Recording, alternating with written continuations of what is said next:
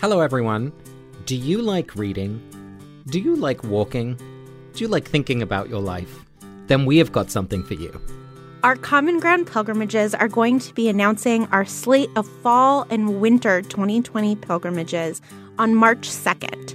So if you sign up for our newsletter at readingandwalkingwith.com, you will be the first to know when registration launches, and only people on our newsletter will get 30 minutes early registration access, and it's first come, first served.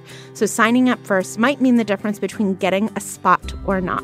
There's less than 20 spots on each pilgrimage, and one of them might be involving me and a book that we all love. So you're talking about you leading a pilgrimage with He's Just Not That Into You? 100%, yeah. Oh my God, I'm there. So that's readingandwalkingwith.com. Sign up to the newsletter, be the first to know about our pilgrimages this year.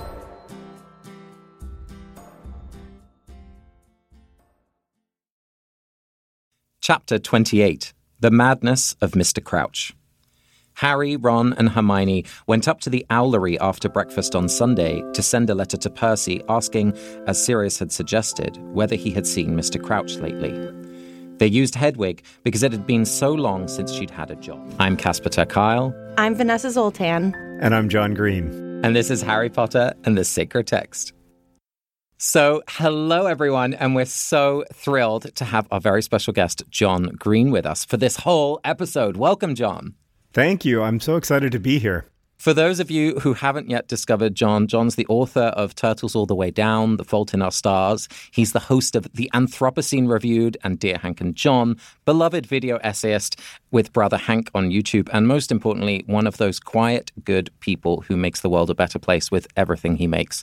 And we're so glad to have him with us. The only thing I would add to your introduction is that I am, in addition to the things that you mentioned, a big fan of Harry Potter and the Sacred Text. So it is a real pleasure to be here, having been briefly a divinity school, well, not really a divinity school student so much as a divinity school dropout. But can I ask, so what compelled you to apply to divinity school?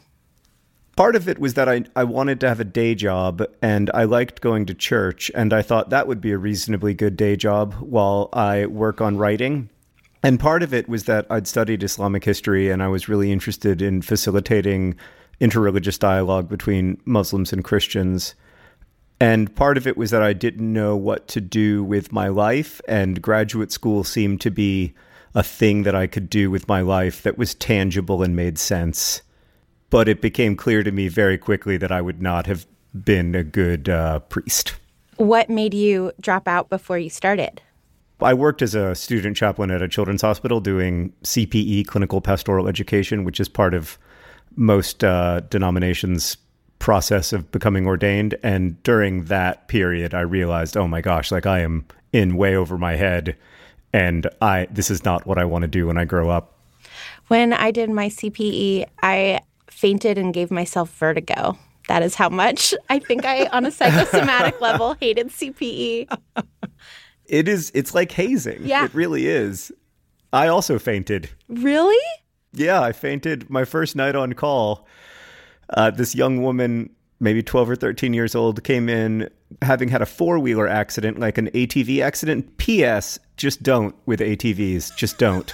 And She was injured, but it wasn't serious, but she was throwing up. And for some reason, I just fainted dead away. Like we were in a Victorian romance novel. And I woke up like lying on a hospital bed, so embarrassed, and also thinking, oh my gosh, for that family, how terrifying must it have been to have what, for all they know, is a doctor faint dead away at the sight of their daughter who was fine. Yeah.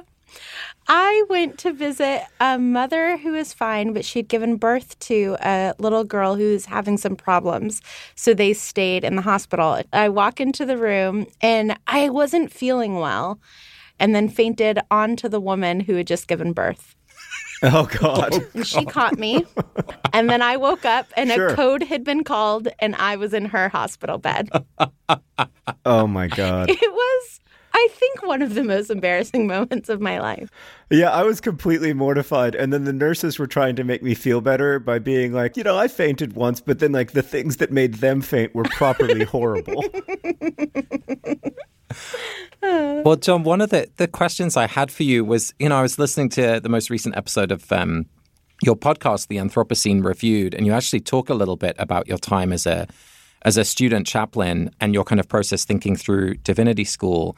And the thing that struck me really was that you're still doing the work that you would have done as a priest. It's just you're called an author.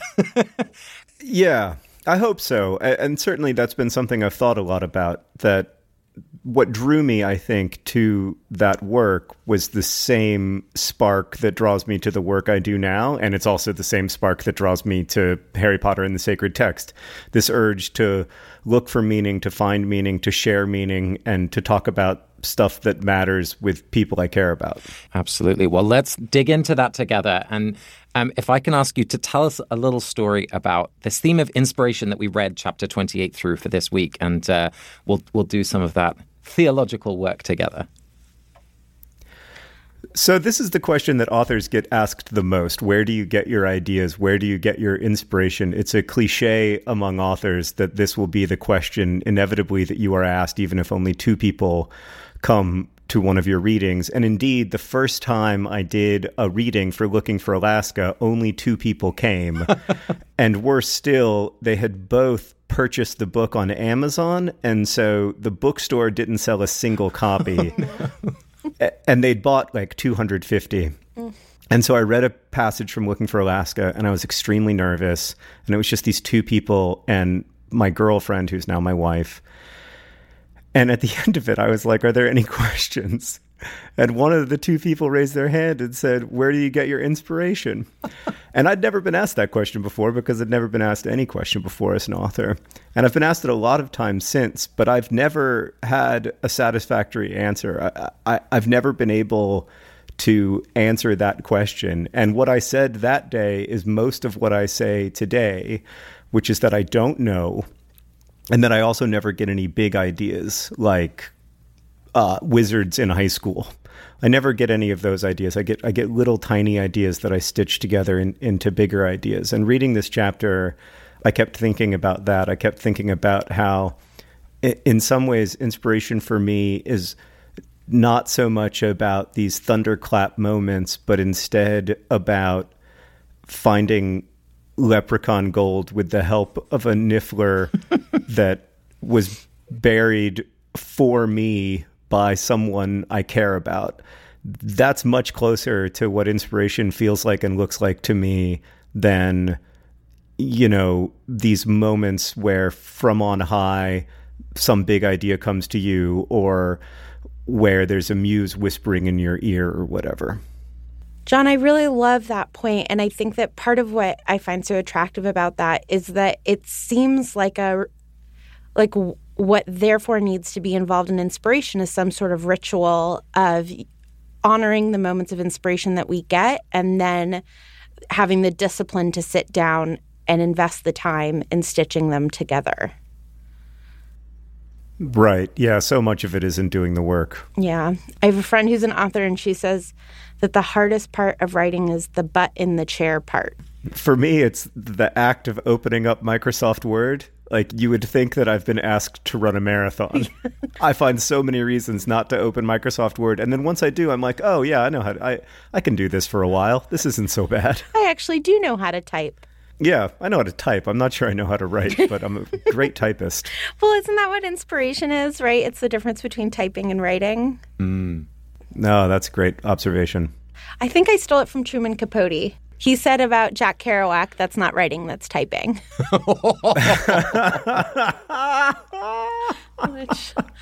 What a phenomenal criticism. I mean, there's no coming back from that. If you're Jack Kerouac, you've just got to hang it up and retire. You know what Jack Kerouac was really good at? Transitions. And that's what we're doing as we go into our 30-second recap. He was. He transitioned from being a straight-laced guy to a beatnik. You're great. Thank you. That was perfect. Thank you. It was inspired. So, John, as you know, what we're going to do now is we're each going to have a go in 30 seconds to review the entire chapter that we read. We like to find a balance between competitive and collaborative. So I think it's my turn to go first, and I'll have a go. And then, Vanessa, you'll go next, and John, you'll bring us home with any other bits of the chapter that you want to bring some attention to. All right, Vanessa, I think I'm ready. Okay. On your mark, get set, go.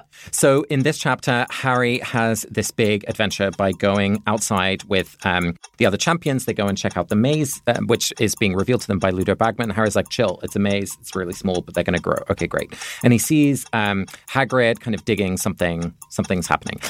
Then they're about to walk back and Bagman wants to talk to him, but Crumb is like, I want to have a conversation. And so he's like, okay, chill. I can get out of the Bagman situation. Going to talk with, oh my God, so much happens. And then, there's Mr. Crouch. He has to go to Dumbledore.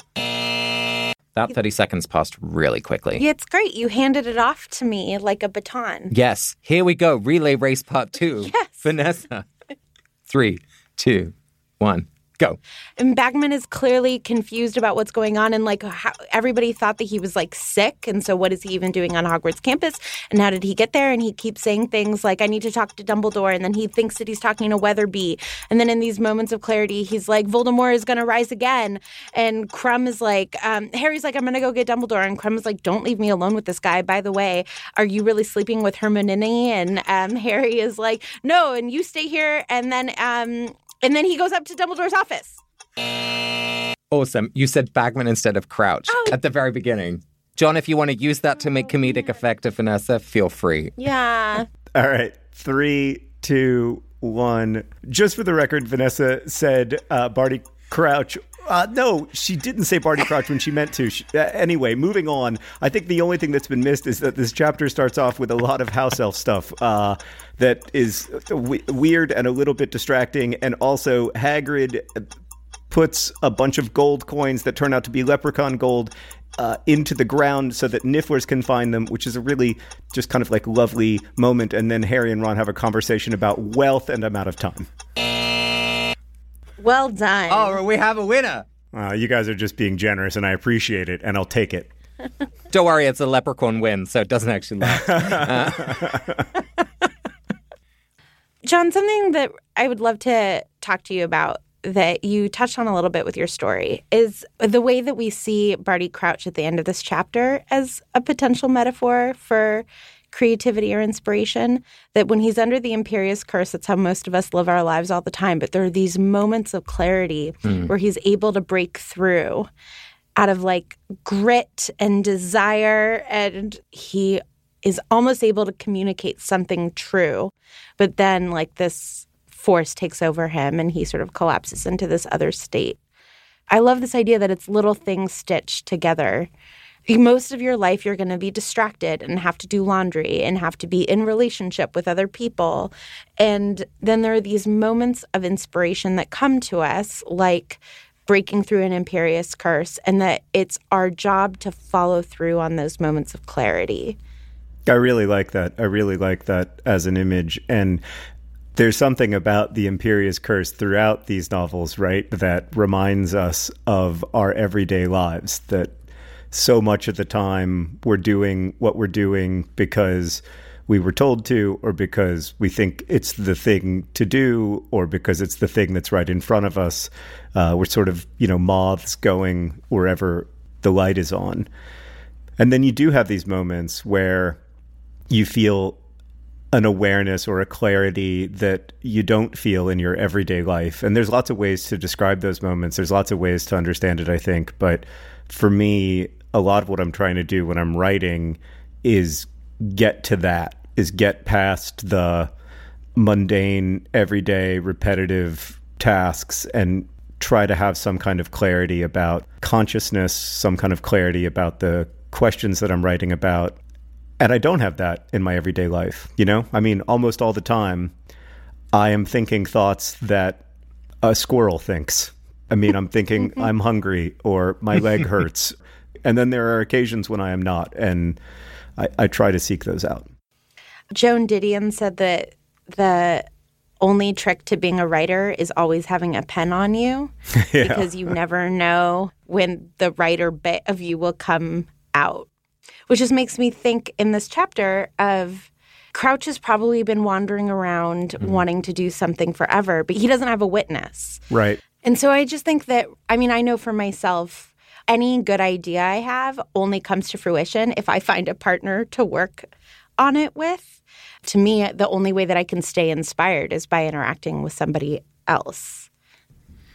I think I really love what you're saying, Vanessa, because I think something about inspiration is raising our hopes of what is possible. And to have that affirmed by another person makes that feeling inside of us more trustworthy in some way. And I'm thinking about the unnamed house elf who we meet in this chapter, who says to the trio, house elves have no right to be unhappy when there is work to be done and masters to be served. It's a deeply uncomfortable sentence to read, I think. And I feel like there is not enough inspiration or validation of perhaps those small moments of freedom that are felt. And in fact, it's so threatening. So when someone like Dobby does appear on the scene, it's stamped out, it's pushed to the side. And I think we do the same to our own inspiration sometimes. We think, that's a stupid idea. No one would ever like it. Who am I to do that? I don't know anything. And there's something very exposing about being inspired, because the fundamental rules of the world no longer apply when you're inspired, right? Like you feel you can do anything. It's a dangerous thing to be inspired in some way.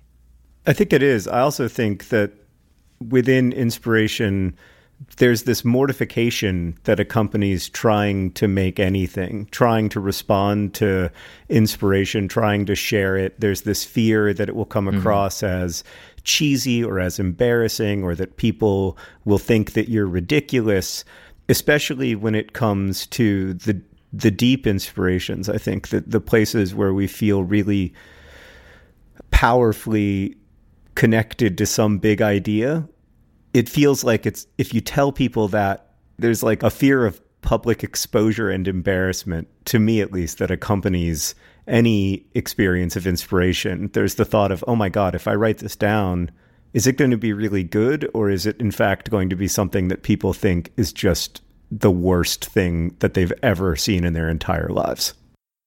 Yeah, 100%. And what I think is really interesting about this is that the fear of humiliation is the fear about becoming an outsider, right? Like if people will laugh at me, I won't belong anymore. And so inspiration in some way, there's something boldly individual about inspiration. Yeah, I think a lot of it is about watching and paying attention. And paying attention can put you on the outside. And I was thinking about that while reading this chapter, because Harry watches Hagrid up in the Owlery for hours. Harry's up there for a long time, watching Hagrid dig what he thinks is a garden.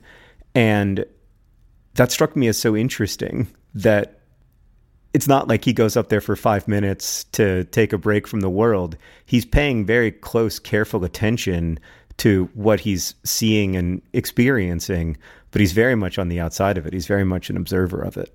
It's so interesting. I love this idea that inspiration is both isolating, but it's also, to some extent, the reason that we want to act on our inspiration is in order to connect, right? Mm-hmm.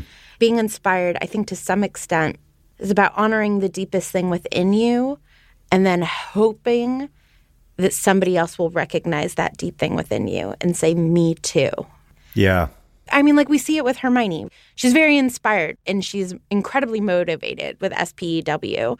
And she has to be like mocked constantly by Ron and Harry. But she has this like burn inside of her. And I mean, she's getting rejected on all sides. The house elves are like, no, white lady, you don't understand.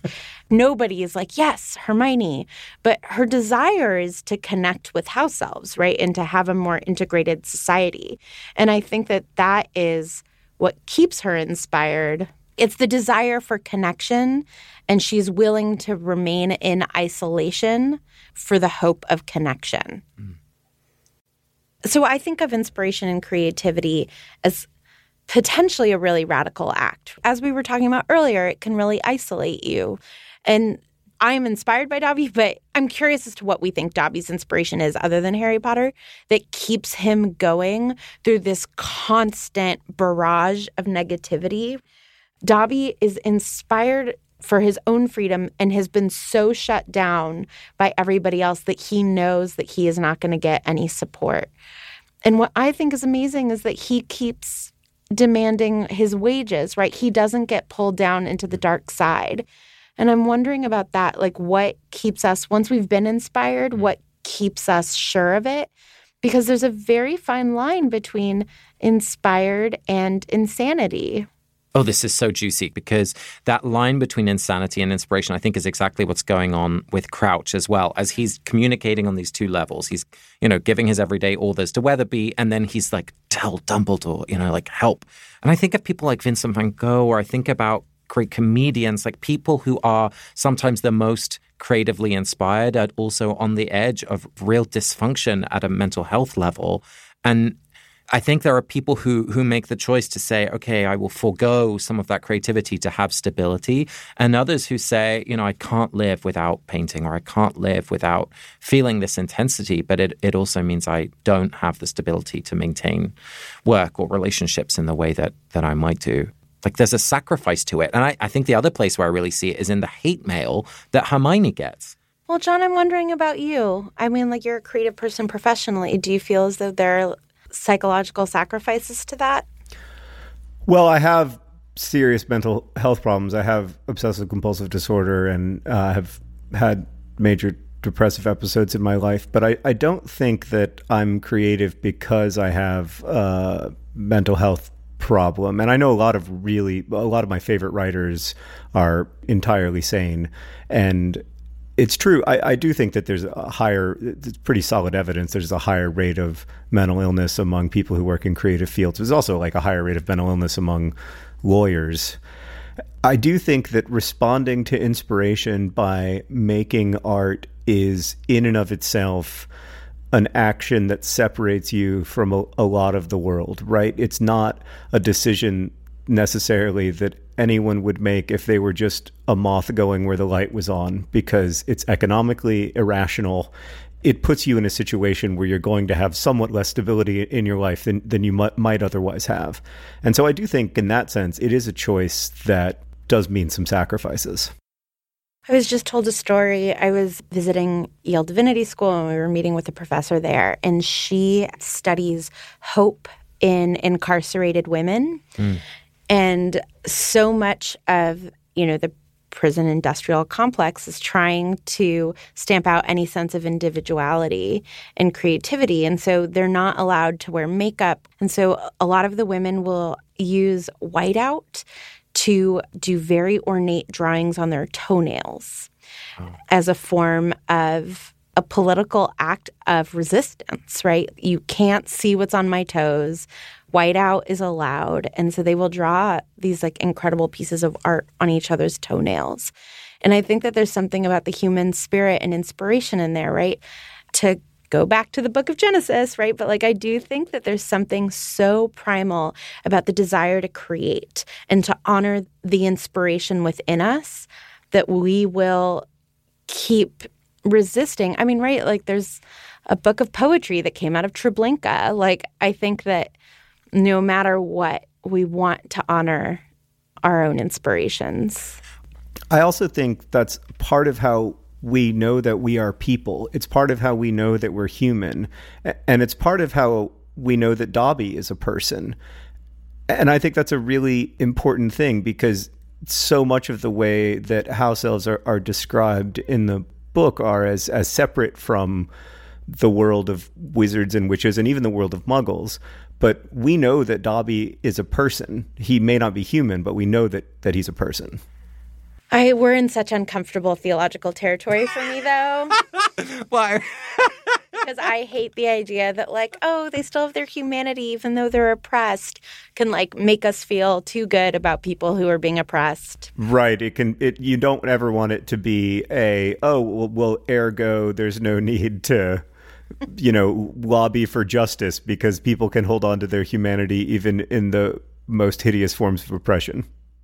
Exactly. Well, and I think actually what's powerful about these books is that it makes the argument that not everyone can hold on to their humanity. I feel like that's in some ways what we see with Pettigrew, that, some people under that extreme amount of strain, once they've made a bad decision and they end up in really, really difficult, pressured situations where their life and the lives of people they love might be in danger, like they become something that is so far from who they want to be. I was this super intense climate activist who talked about, should we do a bomb threat at the United Nations in order to get press coverage? Like, that conversation happened, and I saw what happened with these people who had this vision for a transformed world of justice and environmental sustainability and love and peace end up doing things which completely in opposition to what they stood for. And so I feel like that's what I love about theology, is like that we are both filled with that divine spark and this terrifying, destructive capacity, like that the dance within us is always between those two things. And I think we see this in the text a lot, that how we react in one situation isn't necessarily like true of how we would react in other situations. Exactly. Well, that reminds me, Vanessa, of a little scene that we see in this chapter, which is Hermione at the breakfast table. She's subscribed to the newspapers. She doesn't want to hear all the stories about what's going on from the Slytherins. So she's like, I'm gonna get my own subscription. And so she's eagerly awaiting an owl. And instead, she has this like enormous flutter of wings of about 8 different owls, all coming essentially with hate mail. And then one of them is filled with this kind of like wizarding poison, some sort of undiluted pus, which explodes over her hands and erupts into these horrific boils. Of course, it reminded me of social media and commenting online and just the way in which anonymity can make us be our most hateful selves. I was also really struck with that by how so many people in this chapter are acting on incomplete information. So many people in this chapter think they know what they don't know. Like Rita Skeeter's readers think that they know Hermione's with Harry. Barty Crouch knows that Percy's name is Weatherby. Everyone initially thinks that gold the Nifflers are finding is real. Percy thinks he knows what's going on with Crouch. Karkakoff thinks that there's this treacherous plot against Krum. That struck me because so much of our actions are built off of this incomplete information. So much of what we do, especially when we're acting out hurtfully, is based on knowing things that we don't actually know and working from incomplete information, incomplete pictures of people because we don't know them intimately, or because even when we do know people intimately, we don't know them all the way down. And that just really struck me because that's something I struggle with in my own life. Like, how do I treat every person as an individual human when I have this overwhelming desire to categorize and to understand the world in ways that make sense to me? I don't even know myself all the way down. No, yeah, me neither. I mean, and to some extent, this comes back to inspiration, right? There are certain people who inspire within us a desire to know them all the way down. And there are other people who don't inspire that in us, and so we categorize them, right? And so the trick is to teach ourselves how to stay inspired to know someone all the way down when it's your gut to do the opposite. Right. Well, that points to how so much inspiration is about seeing it through, right? We all have these moments of a great idea. We should do Harry Potter in the sacred text, but the work is in seeing it through. And I think it's the same with love. I mean, I think love gives us that feeling of inspiration, but then we have to hold on to it and see it through. And the kind of radical love that we're called, I think, to have toward other people, you're not going to have the inspiration for that every single day, but you will get it occasionally. And that's what the calling is, I think. Yeah. Thanks, John.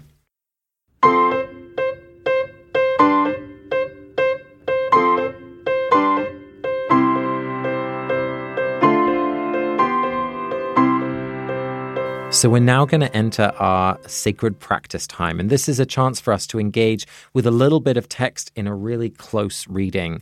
And this practice comes from a very old traditional monastic practice. So monks or nuns who live together in monasteries would come together and choose a little bit of their sacred text, the Bible, and try using different steps to find extra layers of meaning. John, do you have the book in front of you by any chance? I do. Great. So this week we're going to do Lectio Divina, which is a 4-part reading practice, which I will walk everybody through. But the first thing that we need is a sentence. So John, I'm wondering if you could just put your finger somewhere randomly in the chapter, and the first place that your finger goes, read us that sentence.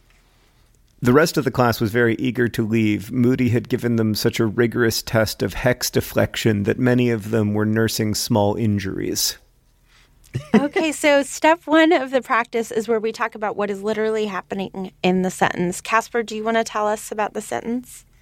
So at this point in the story, Ron, Harry, and Hermione are trying to figure out what's happened with the whole Crouch situation. And so they're staying behind in Defense Against the Dark Arts class to try and talk to Moody to get his account of what happened because, he made his way down to the scene of the crime.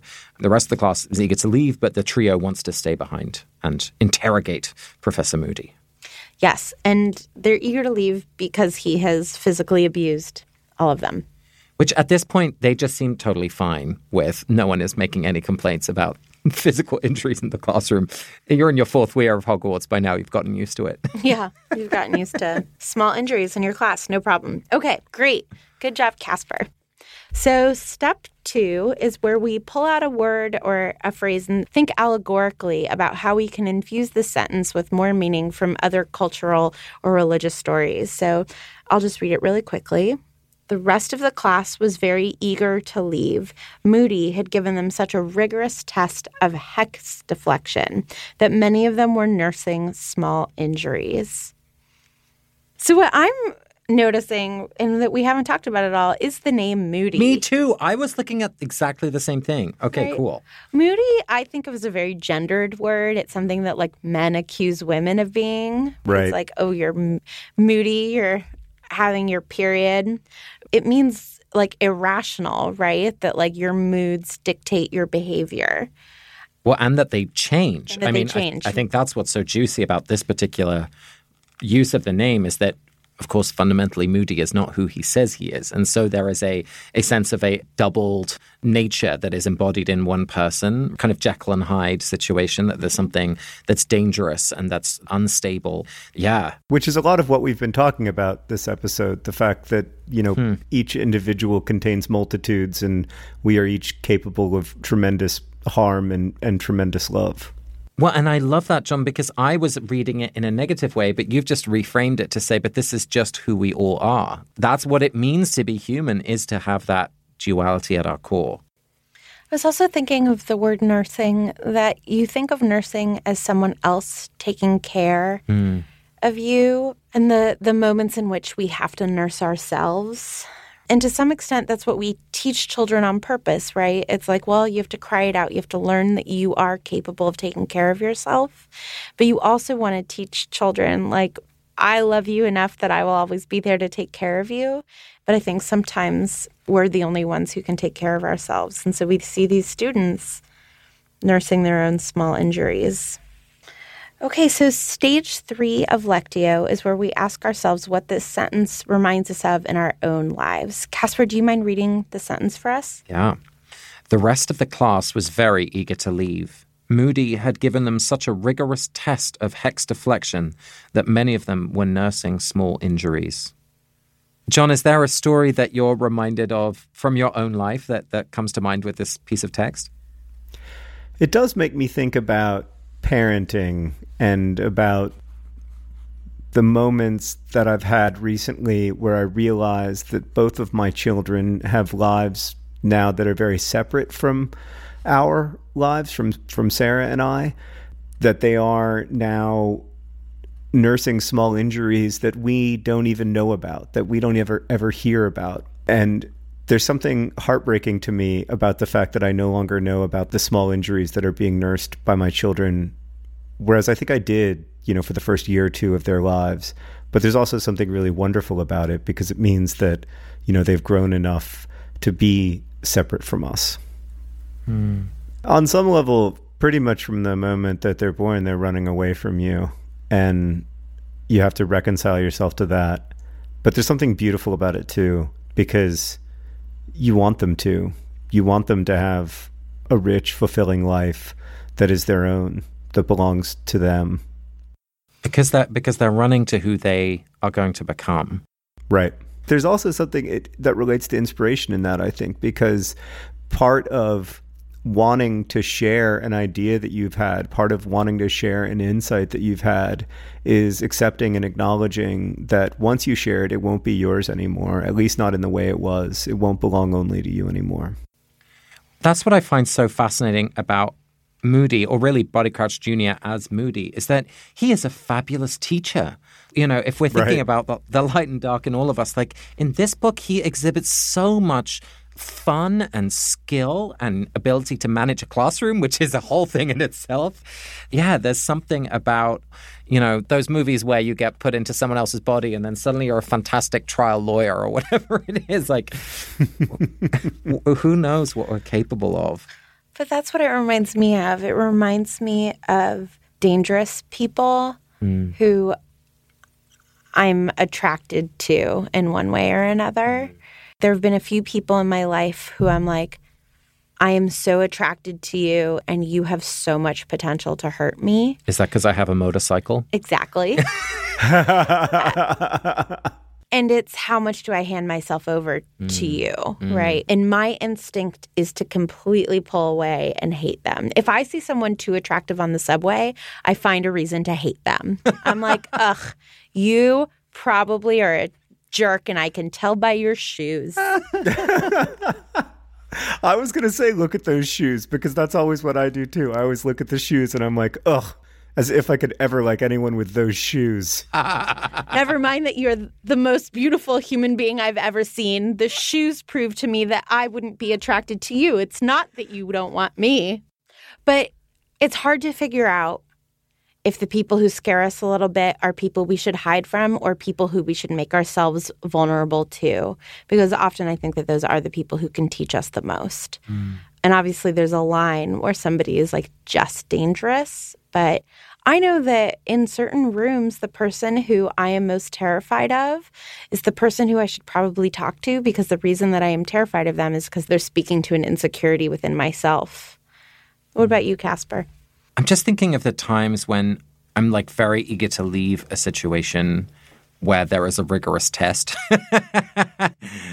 I'm reading the news at the moment, especially around Syria. I'm just like, what do I do?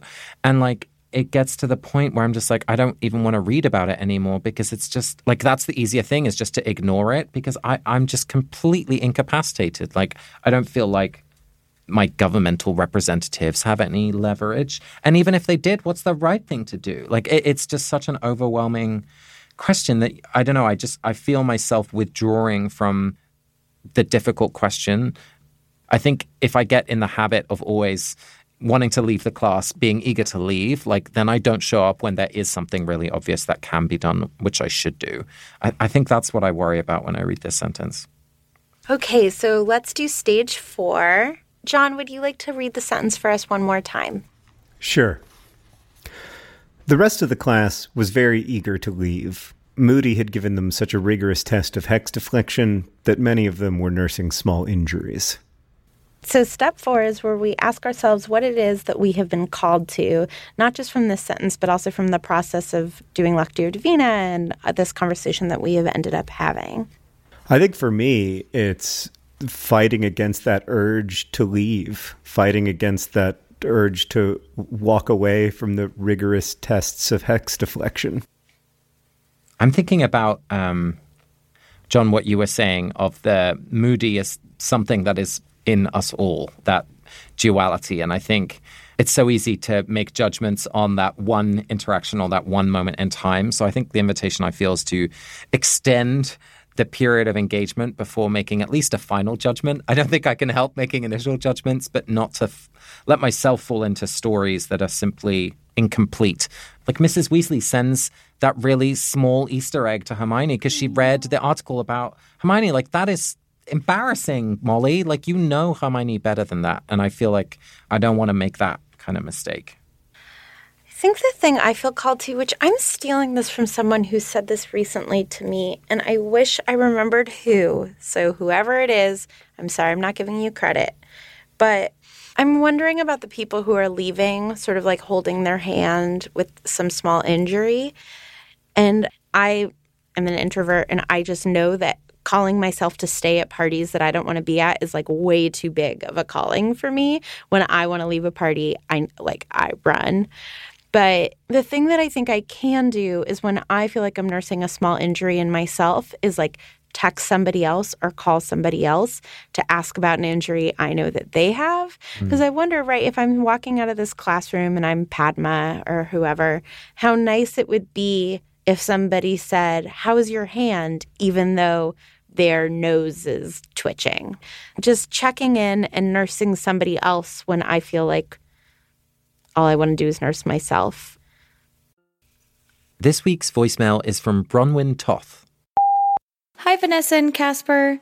I have been listening to Harry Potter and the Sacred Text for a couple of months now, and admittedly, I have not listened to every single episode, but I have been listening to the new episodes as they come up, and I kind of got a little bit of a wild hair when I heard that Vanessa said that she was going to be blessing Umbridge, because, of course, how do you bless somebody like Umbridge? And then I remembered something from my personal life that I really wanted to bring up that I thought might make it a little bit easier for Vanessa to bless Umbridge. So I grew up in a really liberal town, and in my early adult life, I became pregnant and I moved in with my mother, who lived in North Idaho, which is a very conservative part of America. And I remember going to my jobs and being pregnant, and all of the people who were there who were experiencing this with me, who worked with me, they would offer their blessings. They really wanted to offer their blessings, and they really wanted to pray for me because I was a single mom. And also, people often found out later after knowing me for longer than a week that I was also gay. And this was a thing that a lot of people were really shocked at. And when they offered blessings, it wasn't like oh, hey, you did a really good job and, oh, bless you. It was more like I hope that you can, get some help from the Bible at some point in your life. And so I was thinking about that in terms of Umbridge, about how we don't necessarily have to lift her up and say, oh, bless you, because you are really hardworking or you really stick to your guns or anything like that. Maybe we could kind of compel Umbridge to be a more compassionate person. We've learned about love. We've learned about commitment. We've learned about white privilege.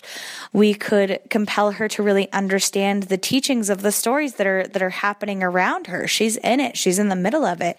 We could lift her up and just hope that she does better. So I don't know if blessings necessarily have to be, oh, you did good. I feel like occasionally they can also be, hey, you're not doing great, and let me help you. Bronwyn, a lot of people have already had feedback for the blessing that I haven't given yet, so I'm really excited to demystify that in book 5. I didn't mean to cause an uproar, but what I'm really inspired by in your voicemail is that you've taken something that I would have received if I were in your shoes as an aggressive form of blessing and as a type of attempt of conversion, and instead have chosen to see the generosity of spirit in that, which I do think is absolutely there. And, when people often will come up to testify to me when they find out that I'm an atheist. And in the last several years, I've really chosen to receive that as an act of love. And I think that it can be really hard. It's still really frustrating. But I think that you're doing something really beautiful here in showing us that there's love even in these odd moments. And I appreciate your invitation in this generous way that you're anticipating that I'll bless Umbridge. And I hope I live up to that. So we're going to come to the end of the episode, and we're going to offer a blessing to someone in the chapter, as we always do. And for us, this chance to bless is really an opportunity to lift up something that we want to pay a special attention to, maybe something to recognize and call out that might be overlooked, and that could speak to us in our lives as well. And so I thought I would bless Viktor Krum in this chapter. Viktor is really trying to be a gentleman. What I see him doing in the conversation he has with Harry, which he does very discreetly, is to ask, am I getting in the way of something that you two have? Is it inappropriate for me to seek out a relationship with Hermione? And I think of my dad who, did the very old-fashioned thing to go to my grandparents and ask if they would, accept him as a son-in-law by welcoming him to ask my mum to marry her. There's something beautiful about going to people who care about someone that you care about to ensure that this is a relationship that's welcome, and not to insert yourself in a way that is, I don't know, unwanted in some way. I want to bless Viktor for being a real gentleman. I hate Viktor in this. Go talk to Hermione. I totally agree with you. Talk to your girlfriend. But they're not together. Just go and be like, hey, I really like you. And don't talk about me, talk to me. Okay, great. How about you, Vanessa? Who do you want to bless in this chapter?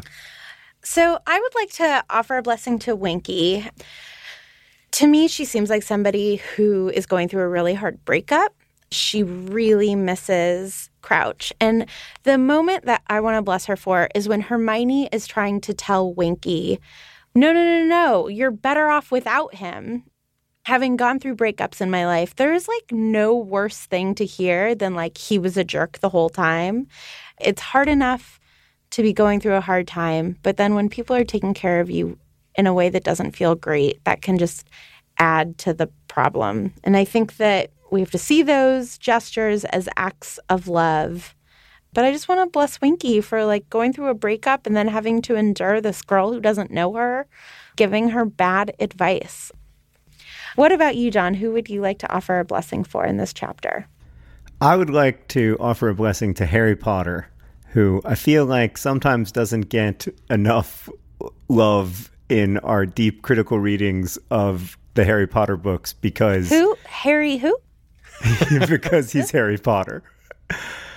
Toward the beginning of the chapter, when Harry is in the Owlery and he sends food off to Sirius via owl and then stays up in the Owlery for several hours, there's so much about Harry that is annoying and frustrating, especially in these early books, especially in this book where he continues to go it alone and believe in his own heroic narrative and want to be, in lots of ways, the sort of prototypical hero.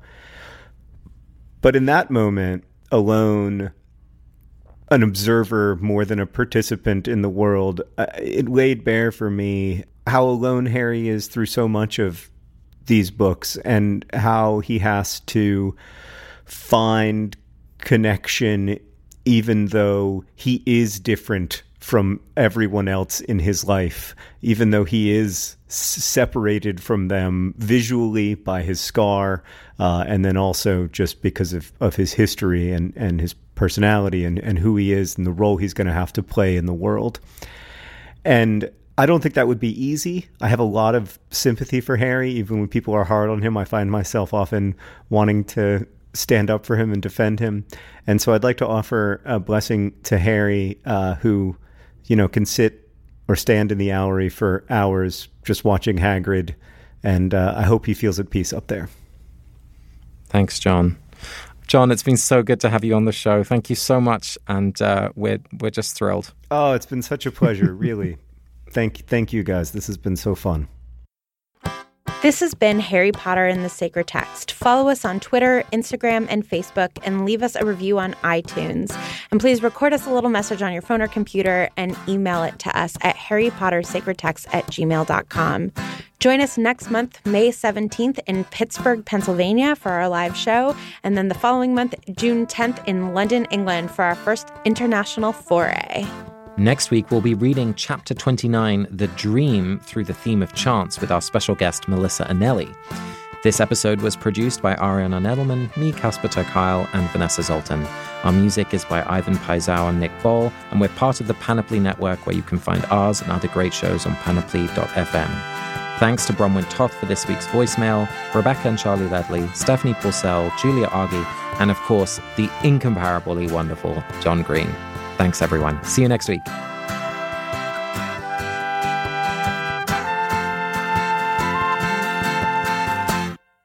So the whole reason Hank and I have an audience today is because he wrote this song about Harry Potter that was featured on YouTube and became a big hit in the Harry Potter fandom. And that's sort of what spawned the Nerdfighter community. And in that song, the song is called Accio Deathly Hallows, and everyone was mad at him. Everyone's like, it's Accio. It's Accio. You don't say Accio. And then people were just fighting in the comments like, the movies don't decide what the pronunciation is, and here's what it is in the audiobook. And then other people were like, no, but if you listen to Jo Rowling herself one time, she said this. And I was like, guys, it's not a real word. It's not a real word. It is now. I mean, words belong to their users. Like, let's. Yes. But I don't know. It would be very interesting. If I lived in the Harry Potter world for 2 minutes, the first thing I would do would be grab my wand and say Accio and see if it works, or if I have to pronounce it Accio.